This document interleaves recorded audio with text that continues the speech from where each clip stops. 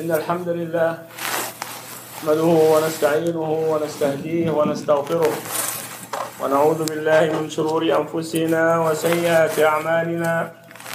من يهده الله فلا مضل له ومن يضلل فلا هادي له، وأشهد أن لا إله إلا الله وحده لا شريك له، وأشهد أن محمدا عبده ورسوله صلوات الله وسلامه عليه.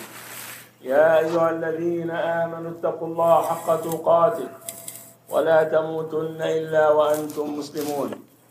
يا أيها الناس اتقوا ربكم الذي خلقكم من نفس واحدة وخلق منها زوجها وبث منهما رجالا كثيرا ونساء، واتقوا الله الذي تساءلون به والأرحام إن الله كان عليكم رقيبا. يا أيها الذين آمنوا اتقوا الله وقولوا قولا سديدا يصلح لكم أعمالكم ويغفر لكم ذنوبكم، ومن يطع الله ورسوله فقد فاز فوزا عظيما. أما بعد، فإن أحسن الحديث كتاب الله تعالى، وخير الهدي هدي محمد صلى الله عليه وعلى آله وسلم، وشر الأمور محدثاتها، وكل محدثة بدعة، وكل بدعة ضلالة، وكل ضلالة في النار. ثم أما بعد، أخرج الترمذي في سننه بسند صحيح عن الحارث الأشعري رضي الله تعالى عنه عن النبي صلى الله عليه وعلى آله وسلم أنه قال: إن الله تعالى أمر يحيى ابن زكريا ب5 كلمات أن يعمل بها ويأمر بني إسرائيل أن يعملوا بها، وإنه كاد أن يبطئ بها. قال عيسى، أي عيسى بن مريم، قال عيسى بن مريم ليحيى، قال عيسى: إن الله أمرك ب5 كلمات لتعمل بها وتأمر بني إسرائيل أن يعملوا بها، فإما أن تأمرهم وإما أن آمرهم. فقال يحيى: أخشى إن سبقتني بها أن يخسف بي أو أعذب. فجمع الناس في بيت المقدس فامتلأ المسجد وقعدوا على الشرف. فقال: إن الله أمرني ب5 كلمات أن أعمل بهن وآمركم أن تعملوا بهن. أولهن أن تعبدوا الله ولا تشركوا به شيئا، وإن مثل من أشرك بالله كمثل رجل اشترى عبدا من خالص ماله بذهب أو ورق، فقال: هذه داري وهذا عملي، فاعمل وأد إلي. فكان يعمل ويؤدي إلى غير سيده، فأيكم يرضى أن يكون عبده كذلك؟ الرسول صلى الله عليه وعلى آله وسلم يخبرنا أن دين الأنبياء واحد، وفي الحديث الصحيح أن الأنبياء إخوة لعلات، دينهم واحد وأمهاتهم شتى. والله سبحانه وتعالى أخبرنا في كتابه أن كل رسول يأتي لقومه يدعوهم، أول ما يدعوهم أن اعبدوا الله واتقوه وأطيعون. ويقول سبحانه وتعالى: ولقد بعثنا في كل أمة رسولا أن اعبدوا الله واجتنبوا الطاغوت. وقال تعالى: لا إكراه في الدين، قد تبين الرشد من الغي، فمن يكفر بالطاغوت ويؤمن بالله فقد استمسك بالعروة الوثقى لا انفصام لها.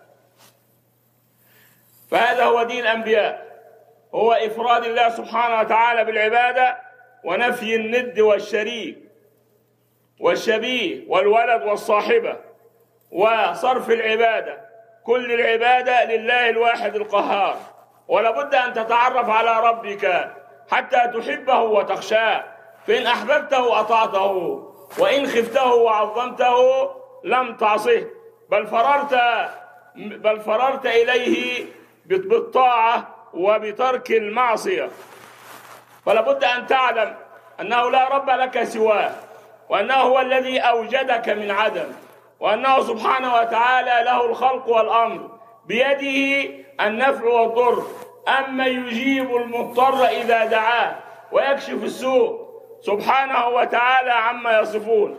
وأن تعلم أنه ليس كمثله شيء، وهو السميع البصير، وهو الأحد الصمد الذي لم يلد ولم يولد ولم يكن له كفوا أحد، له الأسماء الحسنى فادعوه بها، وذروا الذين يلحدون في أسمائه.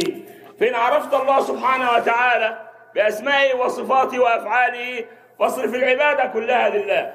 والعبادة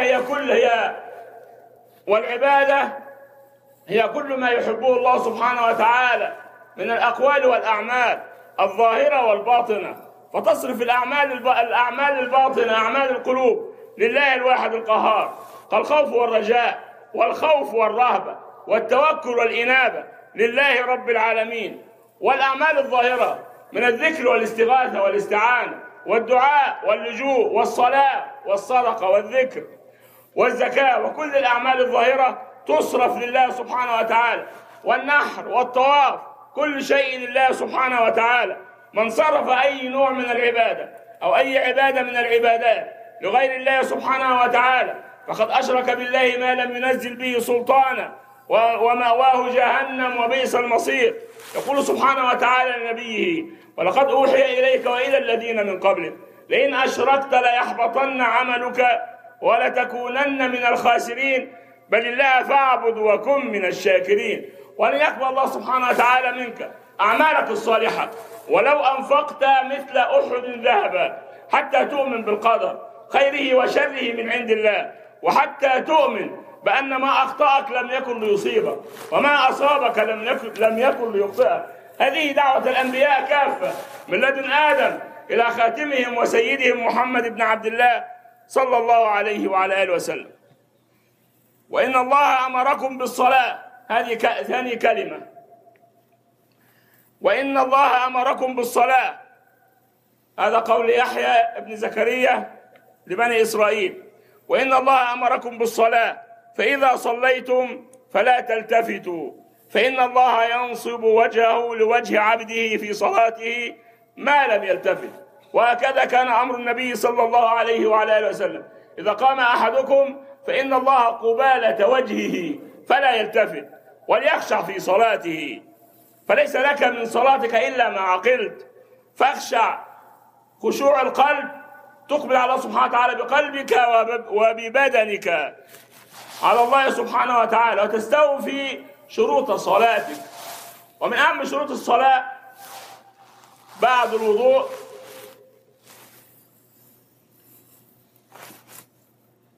طهارة الثوب. نتكلم على الثوب بالنسبة للصلاة، هذا أمر قد انتشر شره، وهو سبب في فساد صلاة كثير من الناس. كثير من الناس لا يستر عورته في الصلاة، يقول لك: لا أنا لابس تيشيرت وبنطلون. للأسف حين سجوده تبدو عورته. كثير من الإخوة حال السجود تبدو عورتهم، وهذا ناقض بالصلاة، لأن من نواقض الصلاة ظهور العورة، أي مع القدرة على أن تسترها. أما إذا كنت غير قادر على سترها فهذه مسألة أخرى.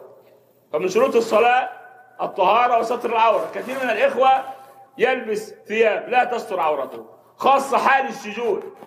هذا أمر نراه بأعيننا وحذرنا منه أكثر من مرة.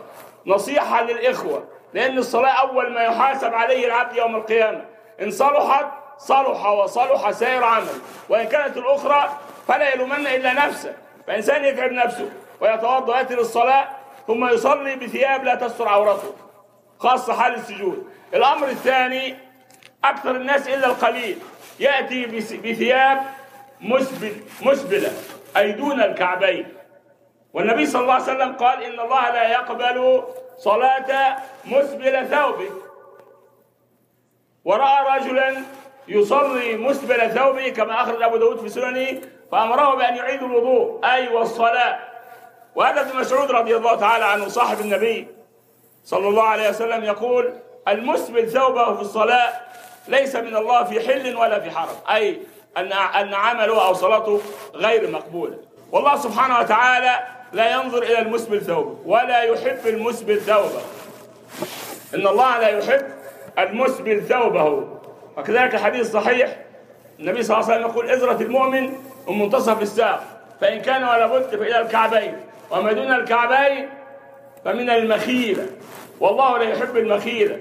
كثير من الناس يقول لك الإسبال الثوب حرام، واحد يكون متكبر مختال.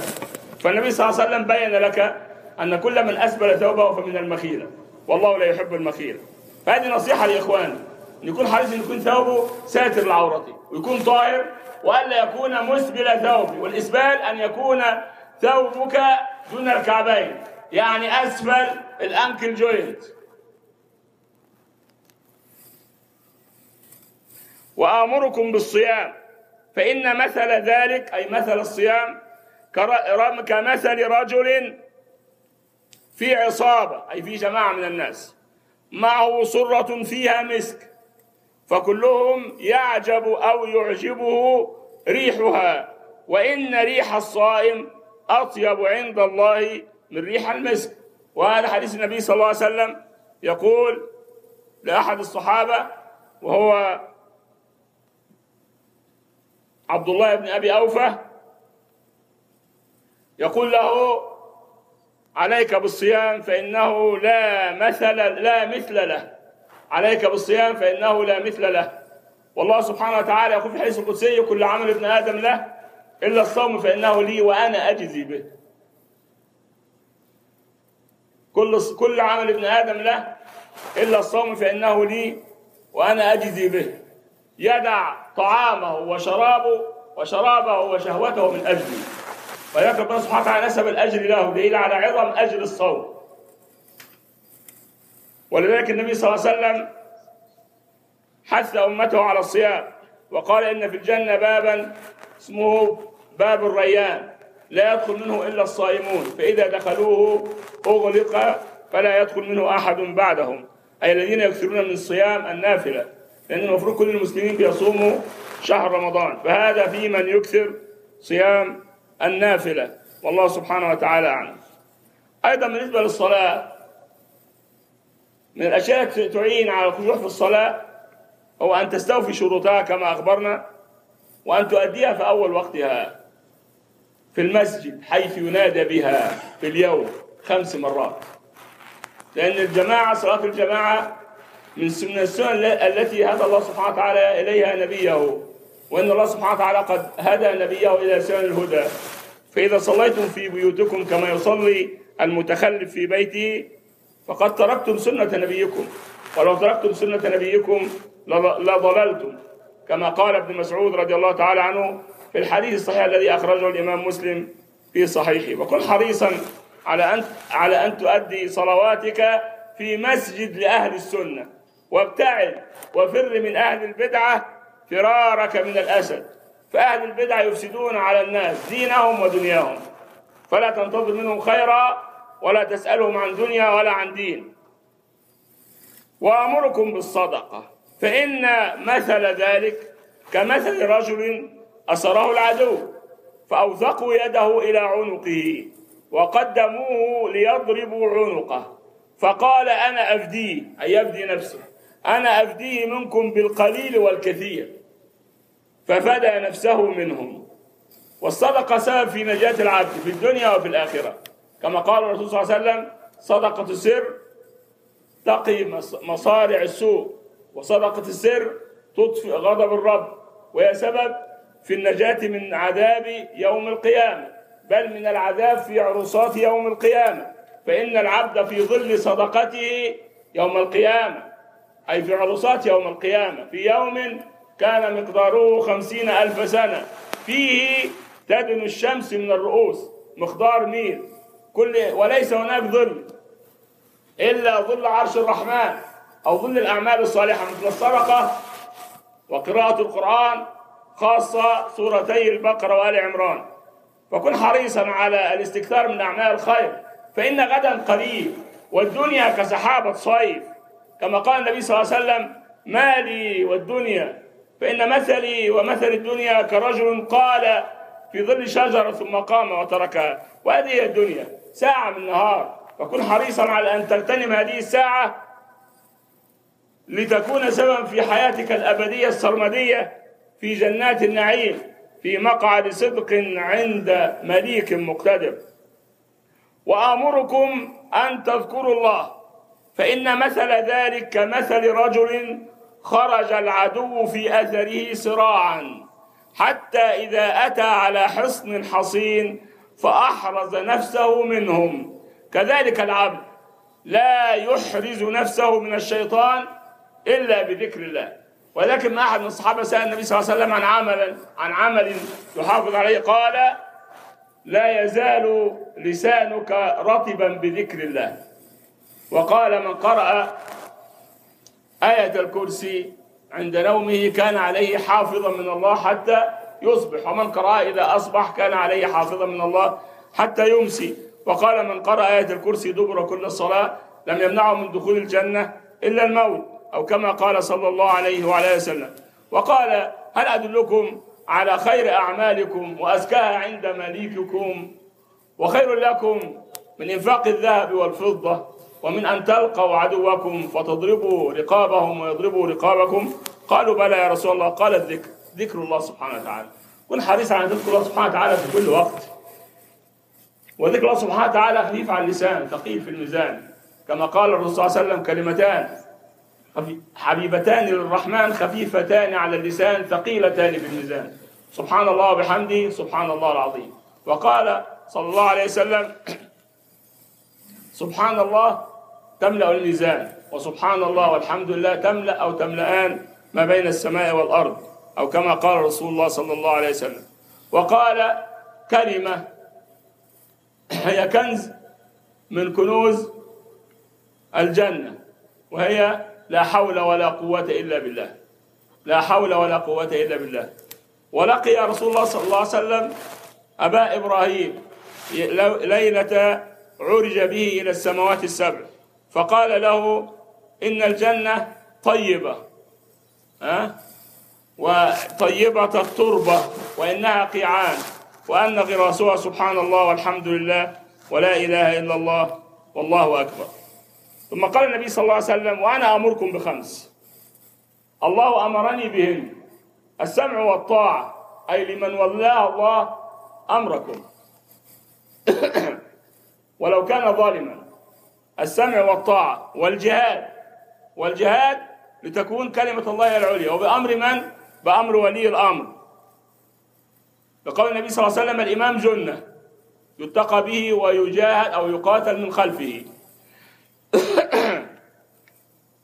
فالذي يفعل أو الذين يفعلون أشياء ما أمر الله سبحانه وتعالى بها وما حملهم الله سبحانه وتعالى إياها لا يفعلون إلا فسادا، وهم سبب في إفساد بلاد المسلمين وإغراء غير المسلمين ببلاد المسلمين. وكما نرى ولا يستطيع أحد أن ينكر ذلك أن بسبب هذه التصرفات ملايين من المسلمين قتلوا، وبلاد المسلمين فسدت، وأموالنا ضاعت، ونساؤنا انتهكت أعراضها، ورملت النساء وثكلت، ومات الشيوخ والأولاد، فإنا لله وإنا إليه راجعون. كل ذلك بسبب الإعراض عن سنة النبي صلى الله عليه وسلم. كل ذلك بسبب الإعراض عن سنة النبي صلى الله عليه وعلى آله وسلم. فنسأل الله سبحانه وتعالى السلامة.